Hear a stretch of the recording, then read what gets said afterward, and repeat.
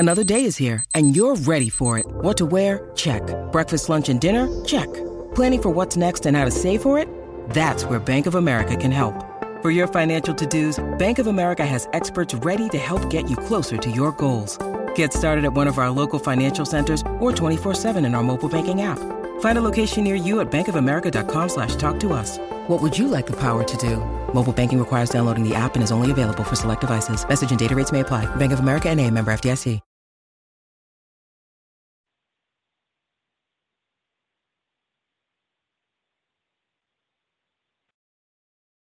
Welcome, everyone, to another episode of the Wine and Gold Talk podcast. I am your host, Hayden Grove, joined, as always, by our Cavaliers beat reporter at Cleveland.com, Mr. Chris Fedor, and we are getting closer to the official start of the offseason as the Eastern and Western Conference finals are beginning.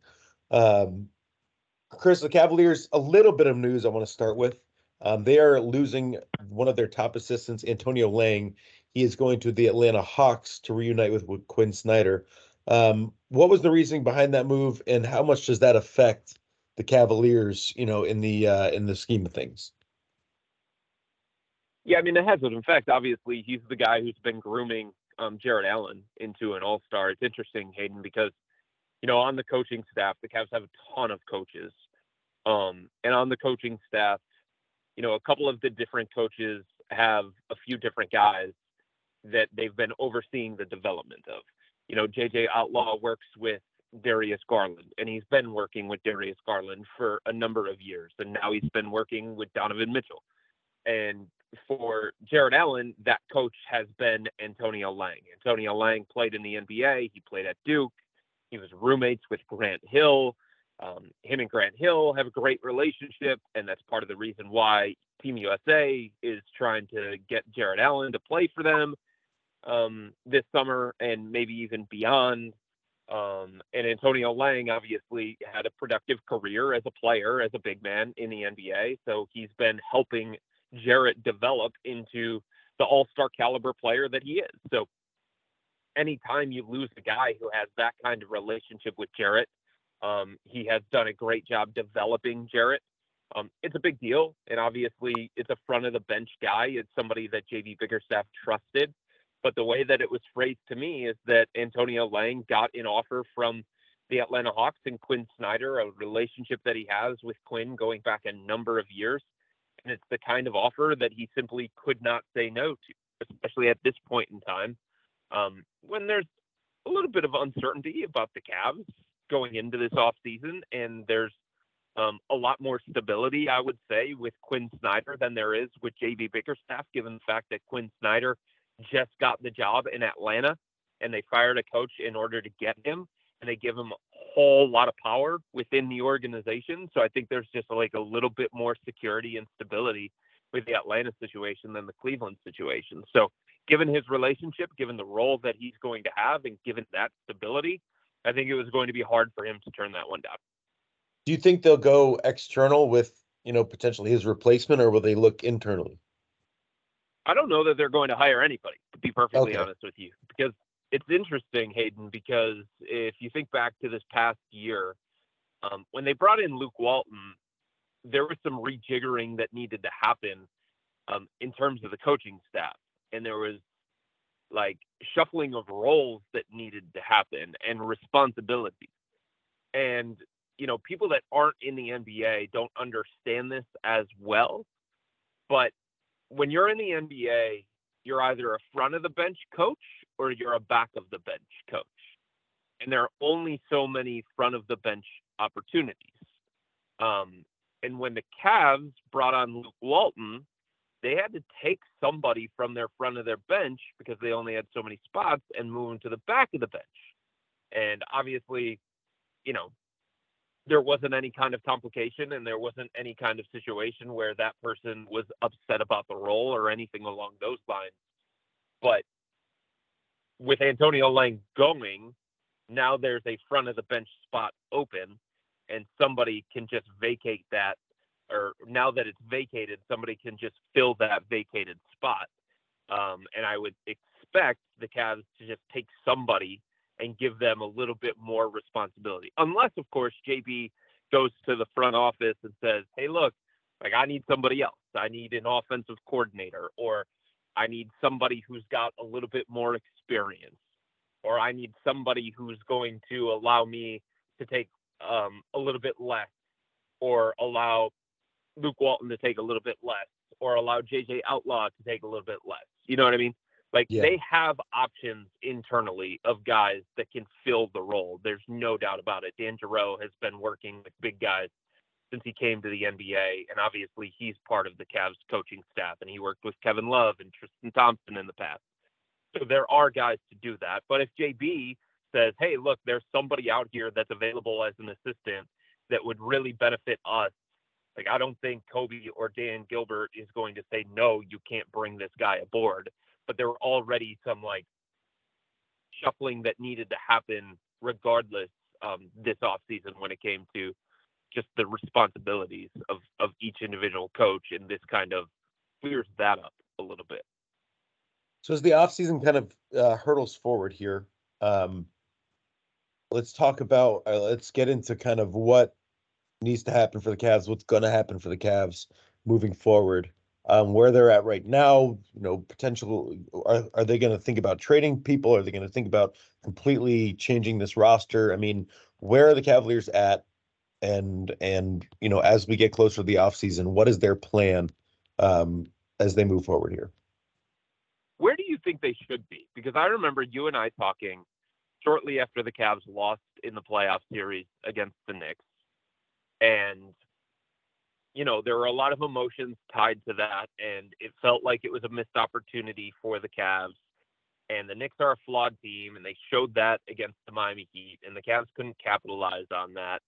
So where are you at when it comes to this, at this point in time, now that you've had some time to let everything come together in your own mind? Yeah, I that's a great question. I mean, I still have some of the same questions about Jared Allen and Evan Mobley. Do they fit? Is that necessary? I still have questions. Where are they going to find their three? They need to obviously upgrade the bench in a big, big way. And, where are they going to find this kind of physicality that they obviously need if they're going to compete in the postseason? So those are also questions I have. I don't know exactly otherwise where I'm at. I'm not like, I don't think I'm like, they need to trade this person or this person, but I think if opportunities presented themselves, or, that you could probably make a move or two. So yeah, that's kind of where I'm at. It's kind of a weird spot right now. I don't know if it's going to be enough to just bring in a wing and say, okay, we're going to run it back with the wing and then, and then upgrade the bench. Is that enough? Maybe. But that's kind of where I'm at. Yeah, I think it's interesting because, a lot of people will point to Jarrett as the piece of the core four that is considered the most expendable. And he's the one that has drawn the ire of a lot of fans based on the playoff series that he had against the Knicks. And he wasn't good enough. And he knows he wasn't good enough. But I continue to sit here and wonder, as this offseason is just getting started really for the Cavs, is there a danger in trying to fill one hole and also then creating another one by doing that? You know what I'm saying? Are you just reshuffling the deck chairs on the Titanic? Or are you actually finding a viable solution? So when you're the Cavs and you're a team that is in its process that it's in right now, where it's emerging from a rebuild and is about getting to the playoffs and winning a playoff series, it's a lot easier to find the ancillary pieces that fit and complement the core that you already have in place. Now, I think it's fair to say, because you have Evan Mobley as well, that Jarrett is probably the last piece of that core, because you have somebody who can theoretically do some of the same things that you like Jarrett to do. But are you in a situation, and this is where I keep coming to, are you in a situation where it's time to give this core another run at it, coming off all of the playoff experience that they gained, taking those lessons and being better because of them? Or are you better off saying, hey, like our best path to filling our greatest need is by breaking up our core a little bit and then moving forward that way? And for me, I just think there's too much risk involved in terms of trading Jared Allen. And I would say to the people, and look, there are legitimate concerns about whether two non-spacing, non-shooting bigs can consistently function together, especially if your starting small forward is going to be Isaac Okoro. And I'm not saying that it's going to be, but that's what it was last when we saw the Cavs.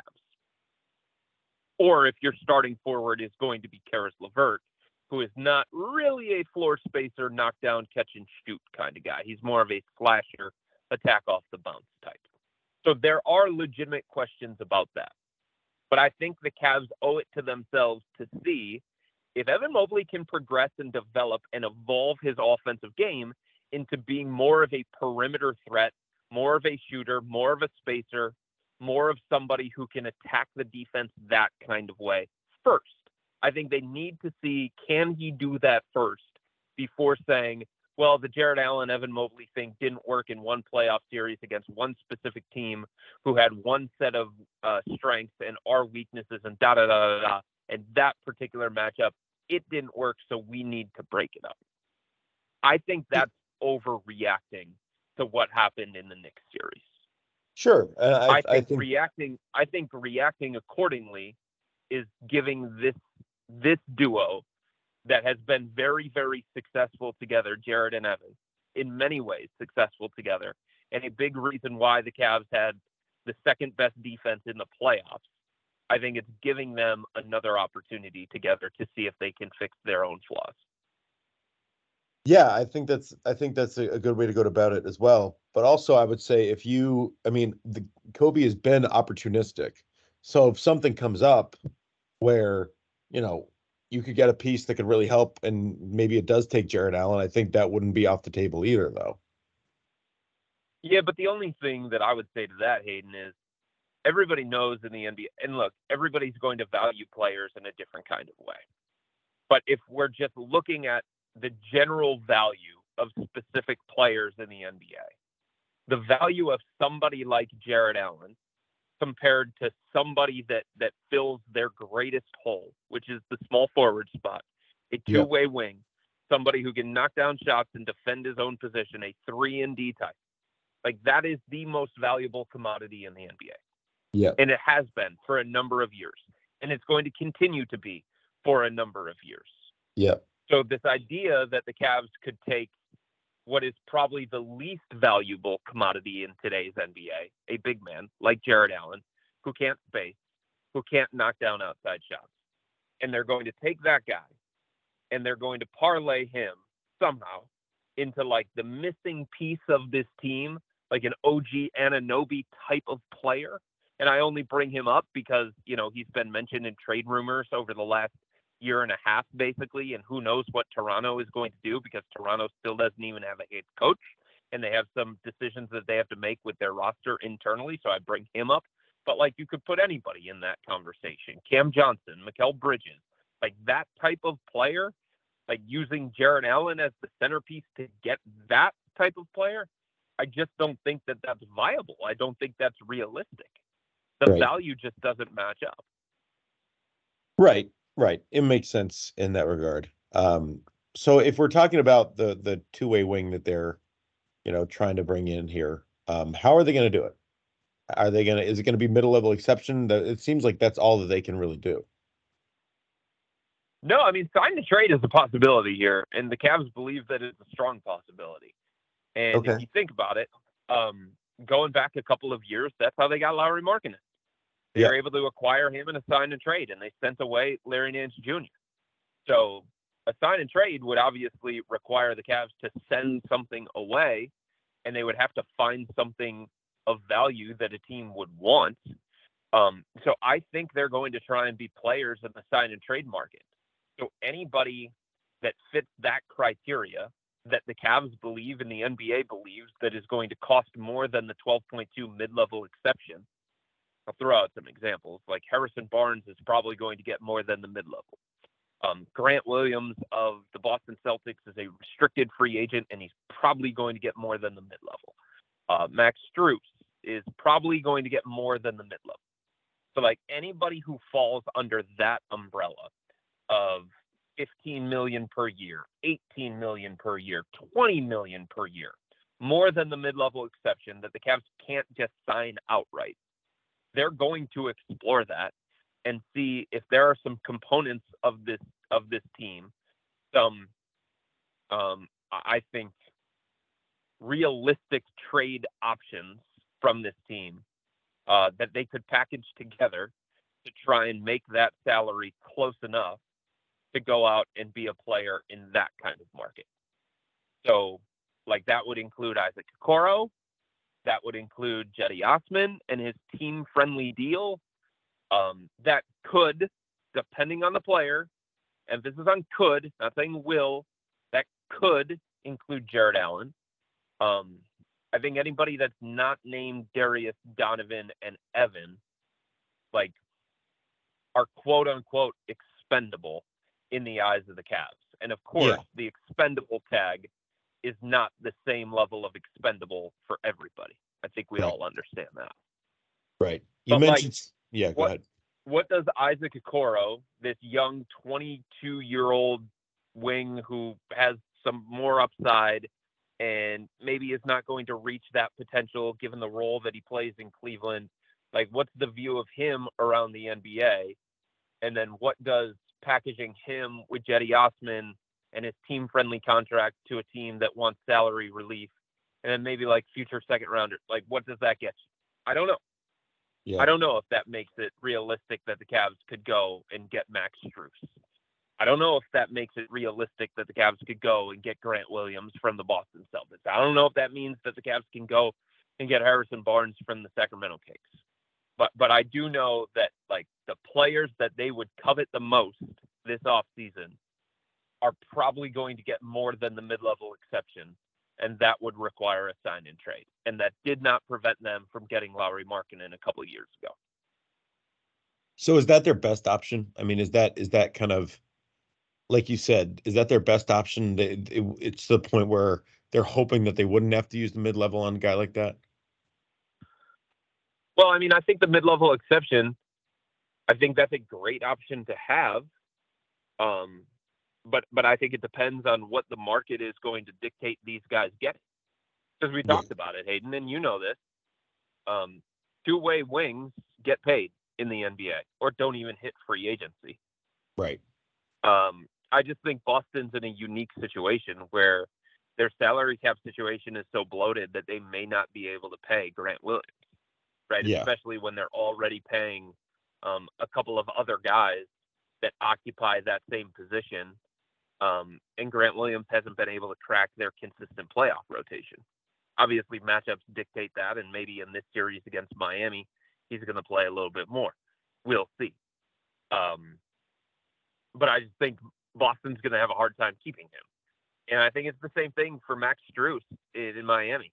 He never put anything past the Heat in terms of, like, salary cap tinkering, because they've got some of the best front office people in the entire NBA. Mm-hmm. But they're paying a bunch of money already to Duncan Robinson. They've got a lot of money committed into their main guys, and they may be so close to the luxury tax or into the luxury tax, depending on what else happens with their roster, that they may not be able to keep a guy that would make sense for them to keep. You know, sometimes teams get into those situations, Hayden, where they just they like guys, but their salary cap situation dictates them going a different direction. Right. So, I think both those players would make a whole bunch of sense for the Cavs. I think there are other guys around the mid-level exception that would make sense for the Cavs as well. But, they may get more than the mid-level because of the skill set that they bring to the table. Two-way wings get paid in the NBA, especially in this kind of market where it's a relatively thin position. There aren't a lot of big names available at that spot that are needle moving type players. and there's just not a huge supply of them. So they're going to get gobbled up quickly. And the Cavs are going to be swimming in a pool that has a lot of other suitors in that same pool that wants the same players that they want. Like, they're not going to be the only team that wants Grant Williams. They're not going to be the only team that wants Max Strus. They're not going to be the only team that wants Dante DiVincenzo and Harrison Barnes and Kelly Oubre Jr. and throw out any two-way wing with pulse that is considered an upgrade over what they have and could potentially start at the small forward spot. Like, there are a lot of teams that are going to want those kinds of guys. Right. That makes sense. So if I gave you an option, right, yeah. I'm going to give you the option. Okay. Right, you're the Cavs, and you can have one of Grant Williams, Max Strus, Harrison Barnes, Dylan Brooks, Gary Trent Jr., and this doesn't mean that the Cavs can get all of them based on what they have, but these would be their logical targets. Dante DiVincenzo, Joe Ingles. Those are the main ones. You can have one of them. Who do you think should be at the top of that target list? Like, Cam Johnson is a complete and utter pipe dream that the Cavs would have to disrupt a lot of their roster, and there's no guarantee that they could even get him, and he would have to get paid like $25 million plus per year or something like that. So I don't even consider him a realistic option. But of those guys that I mentioned, who do you think should go at the top of that list? Well, you're looking for shooting, right? You're looking for that's kind of the bigger, in my opinion, that's kind of the bigger need at that position. So that to me has got to be where it all starts. Yeah.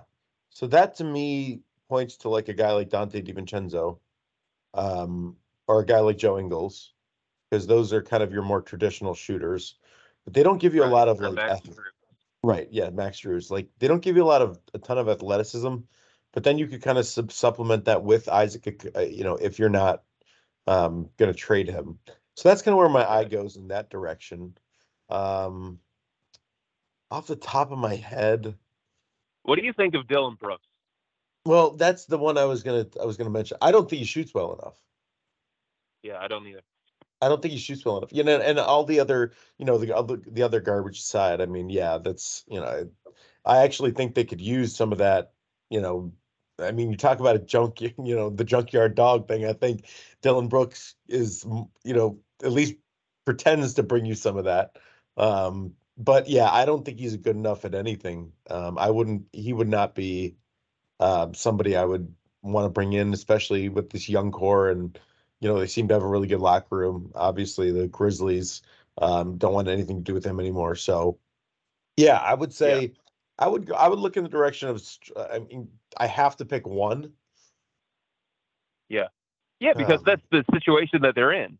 Yeah. They get one mid-level exception, or they could split the mid-level among two players. But how many quality $6 million players are out there in this market?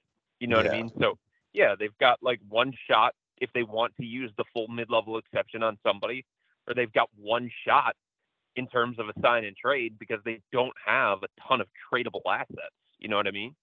Right. So I mean, they're essentially in a situation where they do kind of have to pick one. So Harrison Barnes shoots 37% from 3-point. Strus is right around there as well, 37%. Yeah.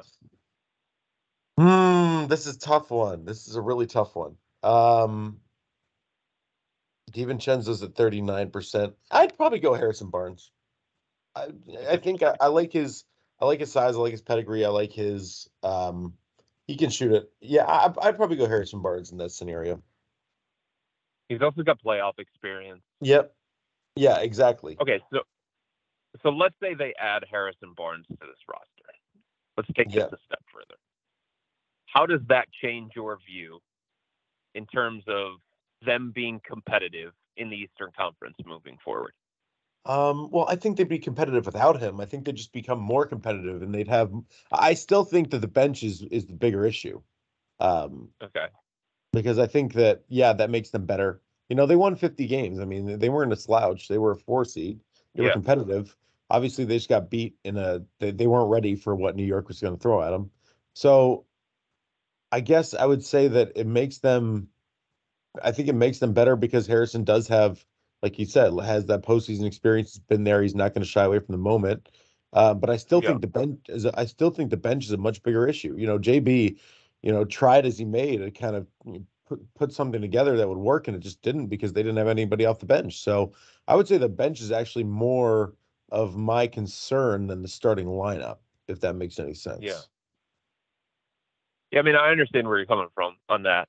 I just think like stylistically, the way that this team is built, they're going to rely heavily on their starting five or some Yeah, kind of combination of that, right? And the goal for them has to be make things easier offensively for Darius Garland and Donovan Mitchell first and foremost. yeah, Give them more space. Give them more shooters on the perimeter. So, like, that's the thing. In what planet was the Cavs defense not good enough this year? You know what I mean? Like, if yeah. you're somebody No, out there that is sitting there focusing on, well, they got to get better defensively or they got to no, get no. tougher. No, no, no. They scored 94 points. Yeah, 94 points on average in the 5 games against the New York Knicks. Like, yeah. on what planet is that good enough in a playoff series? They It's were not. 14th, No. Hayden, in Yeah, 3-point makes and 3-point attempts, and they were 12th in 3-point percentage of the 16 teams in the playoffs. And yeah, yeah, you can sit there and say, well, Donovan Mitchell didn't shoot the ball well, and Darius Garland didn't shoot the ball well, and Jetty Osman didn't shoot the ball well. And if those guys would have shot better or similar to the way that they did in the regular season, then maybe things would have been different. Okay, sure. Yeah, there's a little bit of that. No doubt about it. But like this team is not good enough as currently constructed offensively. So this idea of Dylan Brooks is just stupid to me. yeah. Like, what are I you think so too. talking about? Like, that is a guy that in the 7-game series against the Los Angeles Lakers, the Lakers were treating him like Isaac Okoro. Yeah, They're just no, ignoring him. They're like, you can't shoot. No chance. We're not even going to guard you. yeah, Like, it's a career 34% 3-point shooter yeah, who over the last couple of years has dipped down to 30 to 31%. So that like makes no sense to me. And Kelly yeah, Oubre Jr., I think that's interesting, but like there's some things that you have to worry about with him off the court. And of the 8 seasons that he's played in the NBA, he has shot the ball from 3-point range better than 34% just 3 times. That's not a lot. no, So like it is time for like fans to start focusing to me on the real issues with this basketball team. offense. And like they need shooting, they need spacing, they Yep. need offense. Like Dylan Brooks doesn't help them win that series against the New York Knicks. Like Dylan Brooks doesn't fix the biggest problem that this team has. Like, yeah, Nope. you're tougher. Yeah, he's physical. Yeah, he's second team all defense. He's Isaac Okoro. Yeah, he is. Like that's basically the kind of skill set that he brings to the table. You don't need another Isaac Okoro. You need somebody who's going to bring something different than what you already have on your roster. Grant Agreed. Williams is different than anybody on this roster, right? Max Strus is the kind of player that the Cavs do not have on this roster. Dante DiVincenzo is different than the kind of player that the Cavs already have on this roster. Like that's where their focus needs to go. Right. Dylan Right. Brooks. You lose me No. with Dylan Brooks. Oh yeah, I'm completely with you. Again, he doesn't shoot well enough. So, yeah, don't And that like goes beyond the fact that, you know, he smacked the best player in this organization in the nuts. And that Yeah. goes beyond the fact that it doesn't seem like his teammates like him all that much. And that goes beyond the fact that, like, he's a pain in the butt to deal with on a day-to-day basis. Yep. Couldn't be more right about that. Could not be more right about that. It just, yeah, I don't like that fit at all. There were some interesting things I saw. I like I think obviously I think Dante is great. I think Harrison Barnes would be great. I saw like some backup options like Jonas Valanciunas as like a backup kind of got stretch 5 that could help you out in a different way. Like There were some interesting things. I forget where I saw them at, but um, Yeah. I think the bench is a huge issue that needs to be fixed pretty quickly. Um, and maybe that's where the mid-level exception comes into play. I don't know. But I mean, Yeah. right now your three bench guys that I can think of off the top of my head that are helping you are Karras, Jetty, and Isaac Ricky. and Ricky. But yeah, well, hopefully Ricky comes in and has a better year three because last year, or Right. you wrote about that, didn't you? Yes, I did. So what were your And, takeaways? history will tell you, Hayden, that a guy the second year removed from the ACL is going to be more like himself. Yeah. But like, this is a different guy that we're talking about here, right? This is a guy who's been playing professional basketball since he was a teenager. Yeah. This is a guy who's 33 years old, multiple ACL tears on the same knee, questionable outside shot to begin with. Clearly, his quickness has been zapped a little bit, both by injury and by his age. So I think it's understandable that the Cavs are banking more on Ricky being better than what he was this past year, because this past year was a disaster, offensively and defensively. Yeah. So I understand why they're pointing to history, and I think there's some truth to that. But this is a different kind of player. And on top of that, I think part of the reason why they're saying, hey, like, we're banking more on Ricky being closer to the guy that he was when he got off to that great start and he was in the sixth man of the year conversation before tearing the ACL. Hayden, it's because they don't have a lot of resources this offseason. Nope. And there are only so many things that they can fix in one offseason. That's there true. are only so many holes that they can patch in one offseason. So it's like, if they went out this past offseason and they gave Ricky a multi-year deal because they thought he was going to be able to help them, not so much this past year, but this year coming up, like, I don't think they can allow themselves to say, well, he was such a disaster coming off a torn ACL for a variety of reasons in the role that we used him in. Like, because we saw that this past year, everything that we thought when we chose to sign him, that goes out the window and we've got to find somebody else. No, like, your mid-level exception has to be earmarked towards that two-way wing. And if you're going to take a chunk of that to sign somebody because you made a mistake signing Ricky, like, that's bad business. You know what I mean? Right. Especially when there are reasons to believe that, I don't know at what level he's going to be better, but there are reasons to believe that he's going to be better than the version that the Cavs saw this past year. So I think that has to go a little bit lower down the list. Like, if we're talking about the assets that the Cavs have and the resources that they have this offseason to patch the holes, like, backup point guard needs to go far down that list. And I think backup center needs to go far down that list as well. Or if you want to phrase it as third big, that needs to go far down that list as well. Because I just don't think the Cavs are going to get the kind of on-court value from those kinds of players. You know, Jared Allen and Evan Mobley are going to play a bulk of the big minutes, and Evan Mobley is technically the backup five on this team. Yeah. So if you go out and you sign, like, I don't know, Mason Plumlee or Christian Wood or any one of the centers that you think would be more playable than what Robin Lopez was this past year, then you're allocating some kind of financial resources to get those guys here, right? Because if you're doing a top 10 list of the centers available in free agency, like, the guys that you think are going to give you more than what Robin Lopez did are going to be in that top 10, and they're going to cost something. Naz Reid, another name. So, like, does it make sense for this team that relies so heavily on Jared Allen and Evan Mobley to spend money in free agency on that position? I don't think so. Does it make sense for the Cavs to go out and spend money in free agency on a backup point guard when they just brought in Ricky Rubio last offseason? I don't think so. Obviously, those are weak points, but you can only allocate so much to fixing those. Right. So obviously, the first thing is two-way wing. What's number two?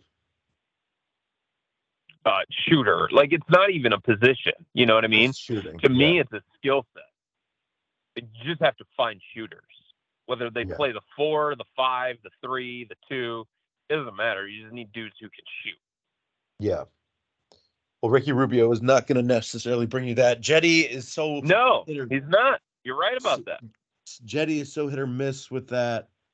Karras, yes. Shooter. Isaac Okoro, no. So, I mean, it's like I said... no. LeVar, no. Or Lamar, no. So you add maybe 2 bench shooters in addition to what you have or what you add in the starting lineup. Yeah, I mean, the idea is that Karras is probably going to come back. Yeah. Because they don't really have the means to go out and replace him. Right. So you use your full mid-level exception. To me, my plan would be use the full mid-level exception or sign and trade. Find the two-way wing that can be the 5th starter. And then whatever else you have left over, whether it's part of the mid-level exception or the biannual, or if you have some other expendable trade pieces. I mean, a name that I've heard brought up is Taurean Prince, right? Okay. So if you could use your bottom of the roster rotation pieces that have team-friendly salaries to help the Minnesota Timberwolves with their salary cap situation to go get Taurean Prince, okay, then that's a logical decision for the Cavs to make. So that's the way that I would view it, is two-way wing with the mid-level or a sign and trade. And then whatever you have left over, the pieces that you don't trade away in the sign and trade, or the money that you don't spend with the mid-level, or if you want to use the biannual, go and fix the 8th spot on the bench or the 9th spot on the bench that way. Taurean Prince, former Cavalier. Who brought them Ricky Rubio. That's right. That's right. So he could do not have Ricky coming. Rubio without him. No. They also don't have Karis LeVert without him, if you think about the domino effect of all of that. So there you go. They could have all of them if they bring him in. They could have Karis, Ricky, and Taurean again. We'll see how that goes. All right. Well, we got plenty of time in the offseason. It's coming forward, and like we said, those are the that's kind of where they're at in terms of what they're looking for, and we'll see how it all pans out. Yeah. I think Kobe has a knack for making things happen that necessarily weren't thought about, you know. I mean, maybe with the Lauri Markkanen thing, it was like, okay, that really wasn't expected. And then obviously with the Donovan Mitchell thing, that wasn't necessarily expected either. So Kobe always has some sort of trick up his sleeve. The other thing to consider when you're talking about bench too. Yeah, you're right. I mean, this is an aggressive, opportunistic front office. They're going to continue to operate that way this offseason. But at the same time, I don't think they're going to overreact to what happened against the Knicks in a playoff series, despite the fact that the Knicks beat them badly, and it was a non-competitive series, and the Cavs led for 49 total minutes in the 5 games. The other thing to consider, though, Hayden, about the bench is, this coach, Davey Bickerstaff, does not go deep into his bench. No. Right? He has spoken numerous times about being most comfortable with a 9 or 10-man rotation. Yep. Now you can sit there and you can say, that's dumb, that's wrong, he's got to expand it. But he's the coach, and he's got to play to his own comfort. And if you know that he's most comfortable playing 9 or 10, and that's just the way that he is, and you're committed to him, then you really don't need to beef up the bench that much, right? In terms of adding bodies to the bench. That's something to consider.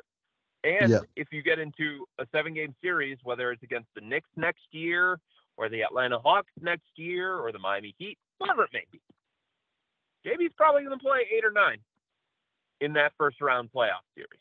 Right. You know? Yeah. So, yeah, I mean, you got to find depth and you got to find more playable pieces so that you don't run your guys into the ground in the regular season. And that's true, but you also have to be cognizant of the way that your coach operates. That's true too. That's true too. Well, I have something I want to get into maybe next podcast. Okay. We'll let it ride here though about JB. Um, it'll be a good teaser for the next episode in the next week or so. Because I don't think this is the right podcast to do it on. But we'll do it. We'll certainly do it. Yeah. In the I mean, there's a meantime, deeper discussion that needs to happen when it comes yeah, to JB. There's no doubt about that. yeah, and we'll get into that. In the meantime, what are your Eastern Conference real quick? Eastern Conference and Western Conference finals picks. Boston in the East, and so it's hard for me to go against LeBron. And there is a chance that Anthony Davis, playing at this level that he's playing at right now for the Lakers, can be the most impactful player in this series coming up against Denver. Mm-hmm. But I think Denver is a more complete team, and I've believed that throughout the course of this year. Like, history would tell you that a team like the Nuggets doesn't beat a LeBron-led team with his star power that he has, especially with Anthony Davis playing at this level that he's playing at. Yeah. There's just something about Denver that I believe in and something about Denver that I like. And I know better than to pick against LeBron in a 7-game series. And he has made me look a fool multiple times. But I'm doing it again. I'm picking Denver. Wow. All right.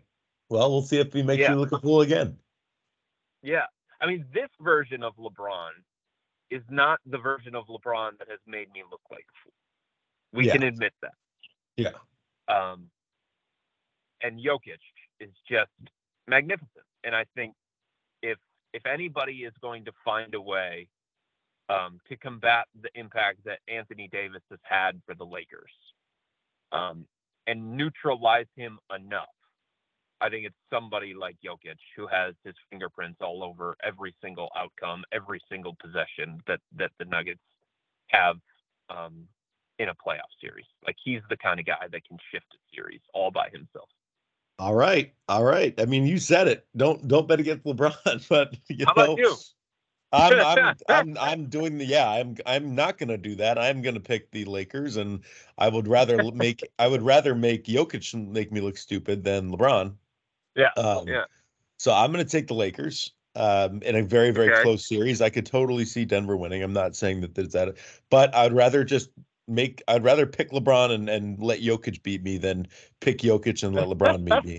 And I'm going to go with Boston. I think they have too much firepower for Miami, but we'll see. It'll be interesting. A Lakers Celtics finals would be an NBA ratings dream, would it not? It would. It would be for a million unbelievable. reasons. Yeah. Yes. For a million reasons. For all the things that people have talked about in terms of Miami, and they deserve a lot of credit for being in the conference finals. And Spo is magnificent. He is the best coach in the NBA. In terms of like strategy and X's and O's, I think he's going to be able to coach circles around Joe Mazzulla, who just does not have the same level of playoff experience that Spo does. Right. But like, has there been an easier road? I mean, there has, obviously. But there aren't too many easier roads than the one that, the Miami Heat took in order to get to the conference finals. Milwaukee lost Giannis in the first game of that series, and he just was not himself once he finally came back after missing multiple games, by the way. So if you're going to play against the Bucks in a 7-game series, you want it to be when Giannis is missing multiple games in that 7-game series. Right. And then in the second round, you play against the Knicks, who are basically like Jalen Brunson on offense and then not a whole lot else. Right. Yeah, I mean, an easy road is an easy road, but I mean, as an 8 seed, it is what it is, Yeah, but that's got to be the easiest path that an 8 seed ever had to travel. Like that version of Milwaukee with Giannis hurt, and then the Knicks in round 2. Yeah, well, I guess we'll see. That's I all mean, I'm saying. if they beat the Celtics, then how easy was it? Yeah, it's very different. It's a very different conversation if they beat the Celtics. Right. Absolutely right. If they somehow beat the I Celtics, would then agree. we are certainly not talking about how easy of a road it was. No. So we'll see. No, You're we're right. not. I mean, But thus far it has this point been right now, that's part of the reason why I'm picking the Celtics. Yeah. I just think they've been tested more. Yeah. Oh yeah. I think they're a better team for sure. All right. Appreciate you joining, Chris. Thanks for everybody for listening. We will talk to you guys soon. Be sure to check out Chris's Subtext, $3.99 a month, 14-day free trial. You can actually just look at the story that this is going to be posted on, and you'll have information for Chris's Subtext there. Or you can go to cleveland.com/Cavs, click the blue banner at the top of the page, and you will have directions to be able to put in your phone number, and you will be sent all kinds of great stuff from Chris, analysis, insight, news sent straight to your phone before anywhere else. So appreciate you joining us again. Chris, we will talk again soon. And thank you, everybody, for listening. Have a great day. Enjoy the rest of this, or enjoy the start of the Western Conference Finals tonight and the Eastern Conference Finals thereafter. And we will talk to you soon. Take care.